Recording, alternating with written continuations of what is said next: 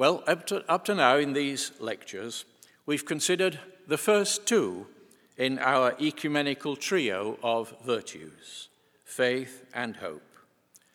And each one has been matched with an institution of the Lord's. Faith matched with holy baptism, hope matched with the Lord's Prayer. And the content and act of Christian faith find expression and exercise in the rite of Trinitarian baptism ordained by the risen Christ. And the substance and the direction of hope are sketched and guided by the eschatological Paternoster and other prayers of Jesus. Returning now to the 13th chapter in the first letter to the Corinthians, we find that now abideth faith, hope, charity, these three, but the greatest of these is charity. So we come finally to what we decide to call these days not charity, but love. And with love, I want to make a match with the Lord's Supper. Love and the Lord's Supper. You remember why I'm calling these an ecumenical trio of virtues. Firstly, because they are intended for each and every Christian to be received from God and exercised. They are intended for each and every Christian community. And what I've been trying to push ecumenically is that by working, studying together, and even practicing together in these three rites of baptism, the Lord's Prayer, and the Lord's Supper, we shall, we hope, be deepening the faith, hope, and love of our own churches.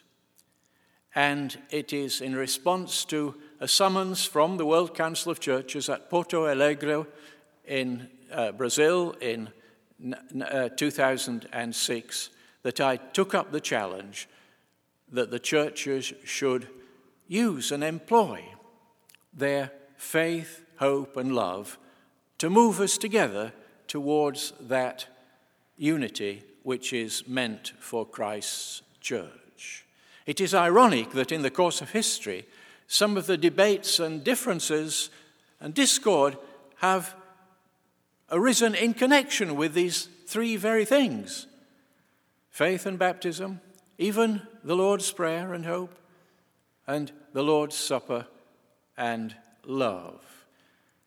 But if we could only work together in study and in practice at these three, that we all have in some degree or another in our church communities, then the prospects would improve, I think, for the reunion of all Christians in the one church, the one body of Christ.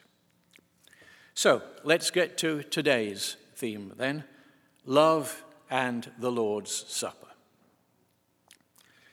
According to the fourth gospel, we find, John 13, that when Jesus knew that his hour had come to depart out of the world and go to the Father, having loved his own who were in the world, he loved them to the end.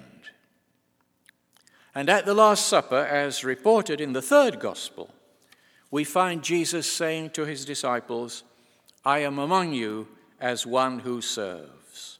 You are those who have continued with me in my trials, and I assign to you, as my Father assigned to me, a kingdom, that you may eat and drink at my table in my kingdom. Luke 22, verses 28 and 29. The three synoptic gospels and Paul all record how Jesus on that final occasion bequeathed what would become known as the Lord's Supper, or even by the Second Vatican Council as the Sacramentum Caritatis, the sacrament of love.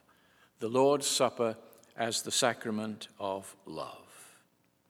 That's a phrase that is found already in St. Augustine and found in St. Thomas Aquinas and other great figures.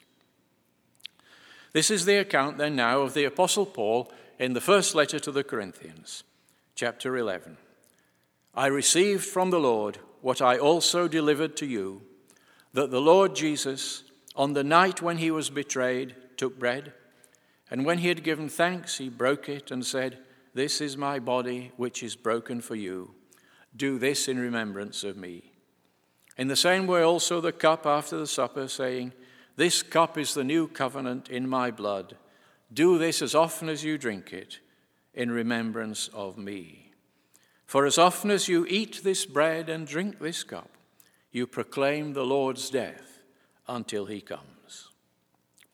The Lord's Supper is the rite in which the love of the Lord Jesus is demonstrated and experienced, whereby the virtue of love may be inculcated among the immediate recipients, and even extended beyond them and through them, through their corresponding conduct.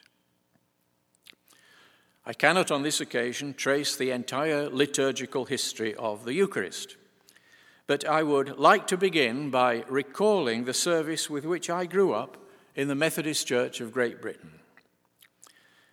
The first order for the Lord's Supper, or the Holy Communion, is what it was called. The first order for the Lord's Supper, or the Holy Communion, in our 1936 Book of Offices, followed quite closely the order for the administration of the Lord's Supper, or Holy Communion, in the 1662 Book of Common Prayer of the Church of England. Let me quote from our Methodist book several passages, and I ask you to notice the frequency and range of the love that there comes to expression. After the opening Our Father, the first collect, the first short prayer, ran thus: Almighty God, unto whom all hearts be open, all desires known, and from whom no secrets are hid, cleanse the thoughts of our hearts by the inspiration of thy Holy Spirit, that we may perfectly love thee and worthily magnify thy holy name, through Christ our Lord. That is one of the most beautiful prayers in the English language, in my estimation, and it does live on in many churches today. Then, in our book, the rubric follows, Then shall the minister rise, and turning to the people, rehearse distinctly the commandments of the Lord Jesus.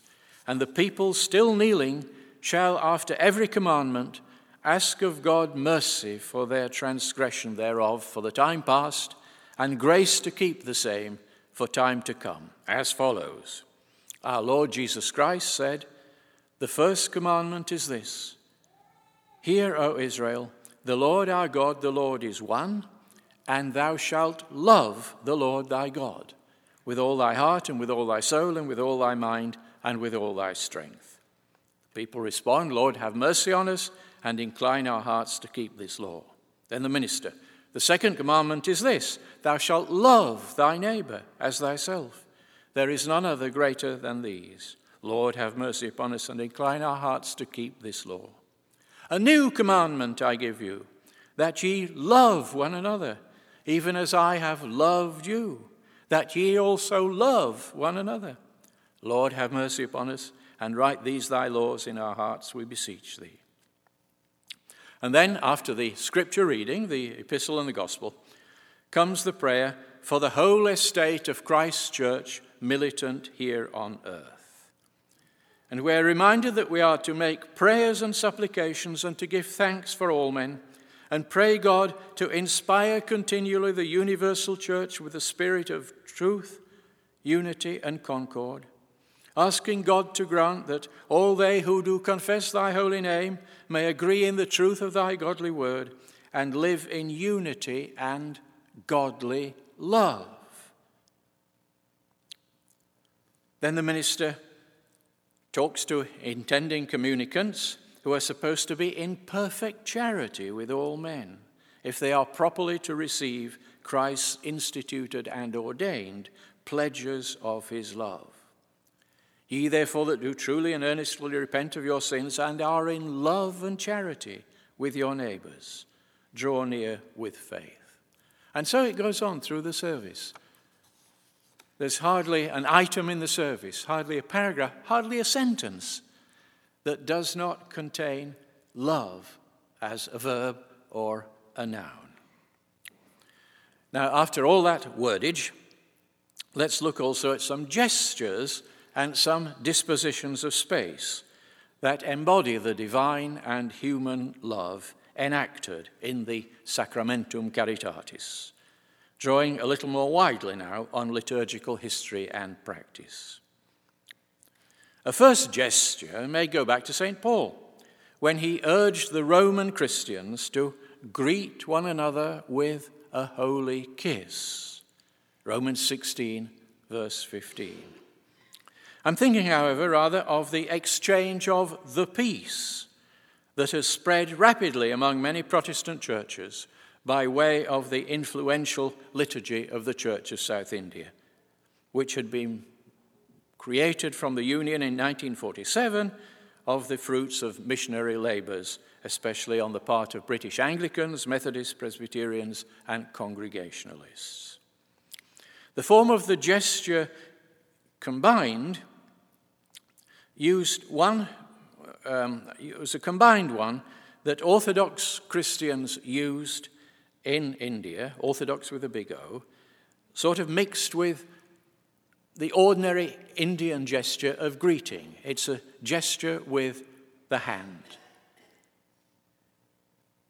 And it wasn't that gesture that became immediately adopted by all Christians in the home countries. We found alternatives. But my mother used to say that she came to church to worship God, not to shake hands with Mrs. So-and-so.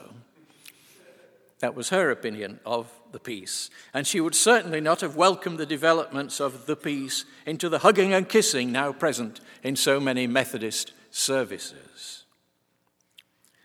Other, perhaps less controversial gestures favoured by the liturgical movement included the presentation of foodstuffs and other items at the offertory, which were then distributed to the needy after the service.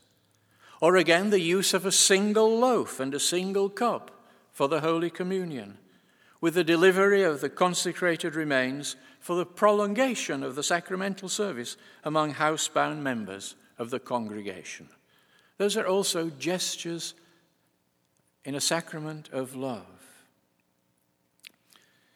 If, as I did for the match between faith and baptism and between hope and the Abba, Father prayer, if I were to look into the letter to the Romans for a match between love and the Lord's Supper, I could turn to the 15th chapter, where the apostle rounds on the disputatious characters from chapter 14. And he says this to them: "May the God of steadfastness and encouragement," those were two of the nouns in the early chapter 5 of Romans that I highlighted as being connected with faith, hope, and love. "May the God of steadfastness and encouragement," qualities and gifts associated with the Holy Spirit, "grant you to be of one mind among yourselves, that you may with one heart or one will and one mouth or one voice glorify the God and Father of our Lord Jesus Christ." Romans 15, verses 5 and 6. And then if after all that, Paul charged the Romans to welcome one another as Christ has welcomed you for the glory of God, and then prayed that the God of hope will fill you with all joy and peace in believing, so that by the power of the Holy Spirit you may abound in hope, then it will scarcely be stretching matters to say that according to the apostle, not only unity in faith and unity in hope, but unity in love belong to the proper participation in the high prayers of the Eucharist and in the bread and wine of the Lord's Supper, sealed perhaps with a holy kiss. And such indeed he hammers home to the fractious Corinthians in his first letter to the church in Corinth, especially chapters 1, 10, and 11. In Christian history, as I was hinting, the Lord's Supper, ironically, has often been the scene where disputes and divisions have arisen or been maintained. These disturbances have concerned both matters of doctrine and matters of discipline. In connection with the Lord's Supper itself, the doctrinal matters have mainly touched on the nature and mode of Christ's presence at the supper, and the relation between the Eucharistic action and the unique sacrifice of Christ. The disciplinary matters have had to do with authority to preside at the Lord's table and with competence to receive the sacramental bread and wine in communion. Such issues of doctrine and discipline have also been labelled by that term, which I think you should by now be familiar with, as questions of faith and order. And the chief forum for attempting the ecumenical settlement of their problems in our time has been the Faith and Order Commission of the World Council of Churches. That remarkable convergence text, Baptism, Eucharist and Ministry, which was unanimously adopted by the Plenary Commission of Faith and Order at Lima, Peru in January 1982, as mature for transmission to the churches with a request for evaluation, including this: the extent to which your church can recognize in this text the faith of the church through the ages, the consequences your church can draw from this text for its relations and dialogues with other churches, particularly with those churches which also recognize the text as an expression of the apostolic faith, the guidance your church can take from this text for its worship, educational, ethical, and spiritual life and witness. Quickly nicknamed BEM, B-E-M, the text attracted an unprecedented amount of attention among ecumenically engaged denominations and their membership. I think I mentioned to you for 10 or 12 years after that text was issued, I was called on time and time again to go and address churches at all levels, in synods, in local meetings, and so on. And the people were really interested in that text on baptism, Eucharist, and ministry. Why? Because for once a theological text was dealing with something that they came across every Sunday: baptism, Eucharist, and ministry.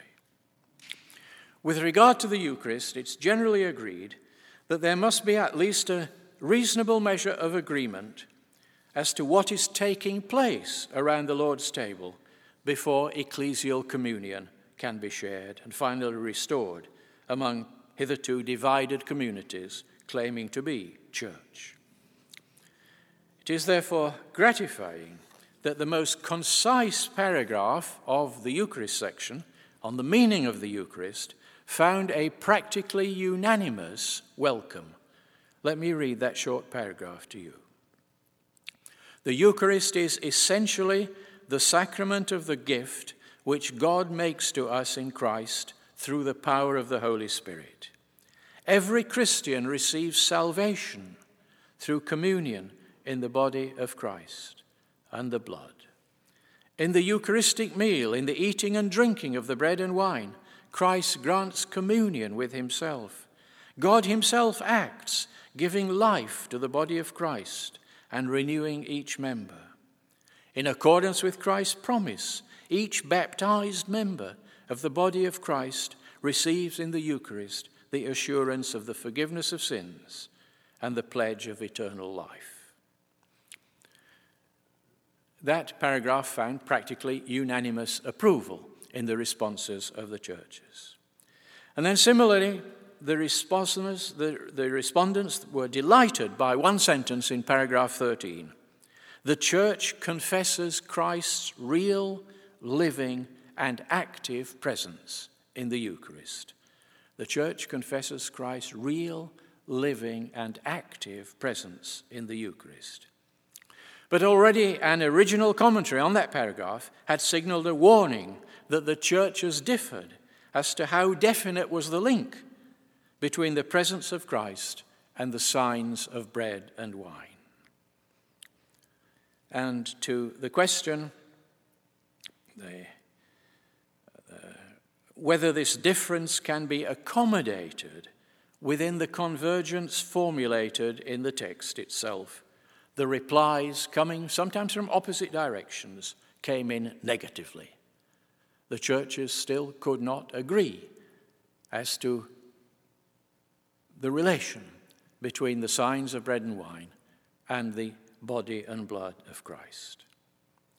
As to the relation between the Eucharistic action and Christ's unique sacrifice, paragraph 5 exploited the rediscovered biblical notion of anamnesis, or memorial.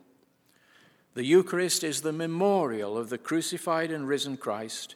That is the living and effective sign of his sacrifice accomplished once and for all on the cross and still operative on behalf of all mankind. The biblical idea of memorial as applied to the Eucharist refers to this present efficacy of God's work when it is celebrated by God's people in a liturgy. And on into paragraph 8, the Eucharist is the sacrament of the unique sacrifice of Christ, who ever lives to make intercession for us. In the memorial of the Eucharist, the Church offers its intercession in communion with Christ, our great high priest. So, attempts are made there on those two questions of the mode of Christ's presence and the sense of sacrifice connected with the Eucharist. And it had to be admitted that those did not meet with complete agreement from the responding churches. As to a matter of discipline, a matter of order, presidency at the Lord's table, this is what paragraph 29 declares. In the celebration of the Eucharist, Christ gathers, teaches, and nourishes the church.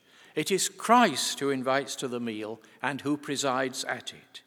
He is the shepherd who leads the people of God, the prophet who announces the word of God, the priest who celebrates the mystery of God. In most churches, this presidency is signified by an ordained minister. Now, as to churches which lack a supposedly uninterrupted succession of apostolic ministry, the idea was floated in paragraph 38 of the ministry part of the document that they might come to appreciate and then presumably receive, I quote, the episcopal succession as a sign, though not a guarantee, of the continuity and unity of the church. But the replies from the various churches revealed that the idea of a sign, though not a guarantee, was too much for some and too little for others. Reverting directly to the Lima text on the Eucharist itself, we note that the final chapter on the celebration of the Eucharist, paragraphs 27 through 33, makes several proposals to help bring Eucharistic communion closer to its proper role in church communion. Let me read, somewhat abbreviatedly, some of those proposals. The best way, paragraph 28, the best way towards unity in Eucharistic celebration and communion is the renewal of the Eucharist itself in the different churches in regard to teaching and liturgy. The churches should test their liturgies in the light of the Eucharistic agreement, now in process of attainment. The liturgical reform movement has brought the churches closer together in the manner of celebrating the Lord's Supper. However, a certain liturgical diversity, compatible with our common Eucharistic faith, is recognized as a healthy and enriching fact. Paragraph 30. Christian faith is deepened by the celebration of the Lord's Supper. Hence, the Eucharist should be celebrated frequently. Many differences of theology, liturgy, and practice are connected with a varying frequency with which the Holy Communion is celebrated. 31. As the Eucharist celebrates the resurrection of Christ, it is appropriate that it should take place at least every Sunday. As it is the new sacramental meal of the people of God, every Christian should be encouraged to receive communion frequently. And then finally, 33, the increased mutual understanding expressed in the present statement may allow some churches to attain a greater measure of Eucharistic communion among themselves, and so bring closer the day when Christ's divided people will be visibly reunited around the Lord's table. And with that, we come to our last current question concerning the Lord's Supper as the sacrament of love. It's a question that has occupied ecumenists since the very start of the modern ecumenical movement, namely that of Eucharistic sharing. At what stage along the way to the restoration of unity among divided churches, at what stage does it become proper to share communion across confessional or denominational lines? And the question has usually revolved around the term intercommunion. For much of the 20th century, intercommunion was in fact the slogan around which the ecumenical debate turned regarding the point at which churches might properly enter into Eucharistic fellowship with one another. The Orthodox, big O, rejected altogether the notion of intercommunion, name and thing, on the ground that there is either communion in the one church or no communion at all. A similar substantive position was held by the Roman Catholic Church, some Anglicans, some Lutherans, and some Baptists, although these all differed on what was required for the unity of which Eucharistic communion was or would be the sacramental expression. On the other hand, those churches which accepted a federal model of unity used the word intercommunion without any pejorative intent or sense of provisionality to describe the sacramental sharing across persisting denominational boundaries. Between those two positions, no intercommunion at all, or a carefully nuanced one, stood those ecumenists who had most at stake in the notion of intercommunion. At some point along the road to an ever fuller unity, they argued, it becomes appropriate, both possible and desirable, for churches to practice intercommunion as both a sign of the measure of unity they already enjoy and a means towards a more perfect unity. Sometimes they adopted an eschatological perspective, for the Lord's Supper prefigures the banquet of the final kingdom, where a divided fellowship is unthinkable. And they argue that the goal of unity could become proleptically effective through the active anticipation of it in the sacrament. And at the time of the Faith and Order Conference at Lund in Sweden in 1952, Professor Thomas Torrance of Edinburgh spoke of the Eucharist as the divinely given sacrament of unity, the medicine for our divisions. The medicine for our divisions. Now, as to liturgical practice, especially at meetings in the multilateral versions of the ecumenical movement, in the heyday of the World Council of Churches, the practice became established from 1963 onwards of including on the official program of big ecumenical conferences both a Eucharist according to the liturgy of a church which cannot conscientiously offer an invitation to members of all other churches to partake of the sacrament, and one in which a church or group of churches can invite members of other churches to participate. This dual practice witnessed to disagreements among the churches about whether Eucharistic communion was a means on the road or rather the goal of the journey. That dual pattern of having a relatively open and a relative closed communion in big meetings of the World Council of Churches was abandoned at the 8th Assembly in Harare, Zimbabwe in 1998, at the insistence of the Orthodox. There was to be no Eucharist in the general program of the meeting, but rather what was called a vigil of confession and repentance for our brokenness, of penitence for the inability to eat together at the Lord's table. As one last move, though, may we narrow our question to that of what is sometimes called Eucharistic hospitality, a practice addressing the case of individuals in stressful circumstances. We may take our First example from the stricter side, the Roman Catholic. The Second Vatican Council offered hospitality in exceptional circumstances to Orthodox Christians in the sacraments of penance, Eucharist, and the anointing of the sick. And Protestants have been included in the provisions made in the ecumenical directories of the Catholic Church of 1967 and 1993 and endorsed by Pope John Paul II on several occasions for rightly disposed non-Catholics to receive, upon correct request, the Catholic Eucharist in the emergency circumstances of mortal danger, persecution, imprisonment, or serious spiritual need. A condition is that the sacramental faith of such seekers should be consonant with the Catholic Church, and that pastoral opening may have hitherto unexplored implications for the way in which the Catholic Church might view the sacramental and ecclesiastical reality of Protestant bodies. For where else would such communicants have come to their faith except in their own communities? In the other direction, Catholics are forbidden to receive communion by their own discipline in those communities which lack a valid sacrament of order.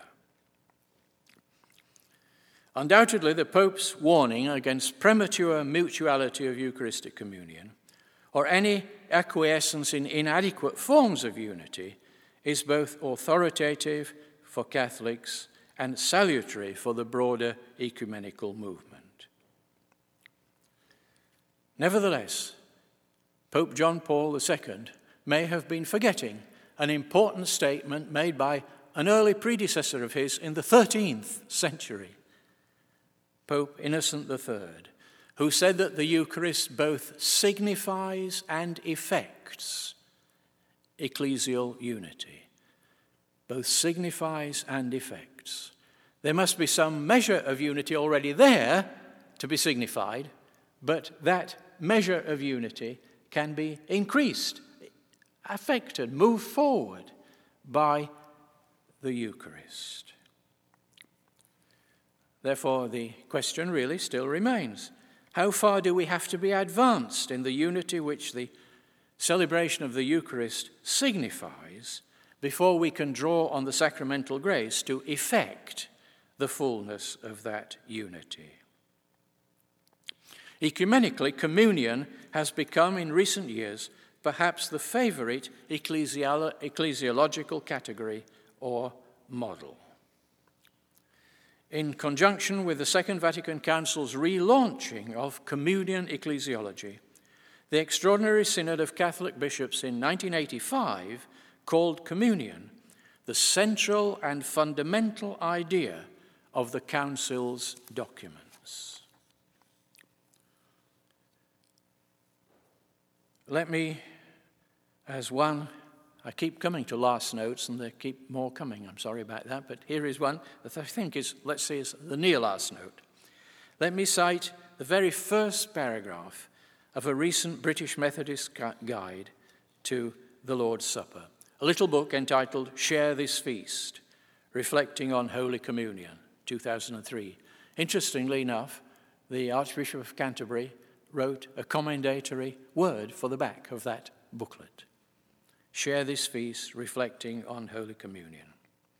And this is what that pastoral booklet for helping British Methodists understand says. Celebrating Holy Communion is always about participating in community. We gather together with other Christians in the name of a God whose very nature is loving community, the Trinity. Communion is not something we can celebrate alone. And though it always takes place in an actual human community, it isn't a feast that we create. It is something that God offers and invites us to. We take our place alongside other people we know, whom we love and maybe struggle with. And in company with all faithful disciples, present and past, we celebrate across the world and before the face of God in heaven. We share, as the body of Christ, the community of his followers. And let me quote to you this really is, I think, just about the last one. No, there'll be another last one after this. The discipline of admission to communion in the British Methodist Church, which is a very subtle and, to my mind, very respectful statement. It shows respect for the varied communion disciplines of other churches in quite a subtle way. This is what it says. One of the keynotes of the Methodist revival was John Wesley's emphasis on the duty of constant communion. That's a sermon of his. And it is still the duty and privilege of members of the Methodist Church to share in this sacrament. The Methodist Conference has encouraged local churches to admit baptized children to communion. Those who are communicants, and this is the subtle bit, those who are communicants and belong to other churches whose discipline so permits are also welcome as communicants in the Methodist Church. Those who are communicant members in other churches and whose discipline allows it can receive communion are welcome to receive communion in the Methodist Church. That is, I think, showing respect for the Catholics and the Orthodox, because their communion does not allow them to receive communion with us, and we recognize that that is the case.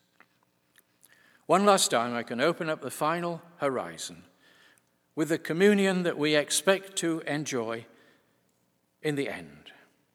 It will be Trinitarian in personal structure and cosmic in scope. That, at any rate, is the conclusion of John Wesley's sermon, The New Creation. Just one sentence.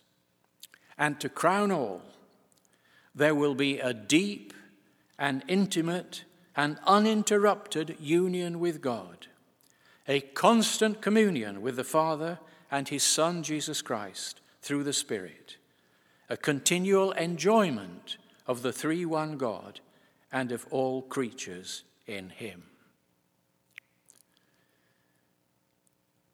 After hearing that final, and I think very moving and broad word from John Wesley, let's see what his brother did with the hymn, Christ from whom all blessings flow. And I invite us to join in the singing of that Charles Wesley hymn, Christ from whom all blessings flow, perfecting the saints below, hear us who thy nature share, who thy mystic body are.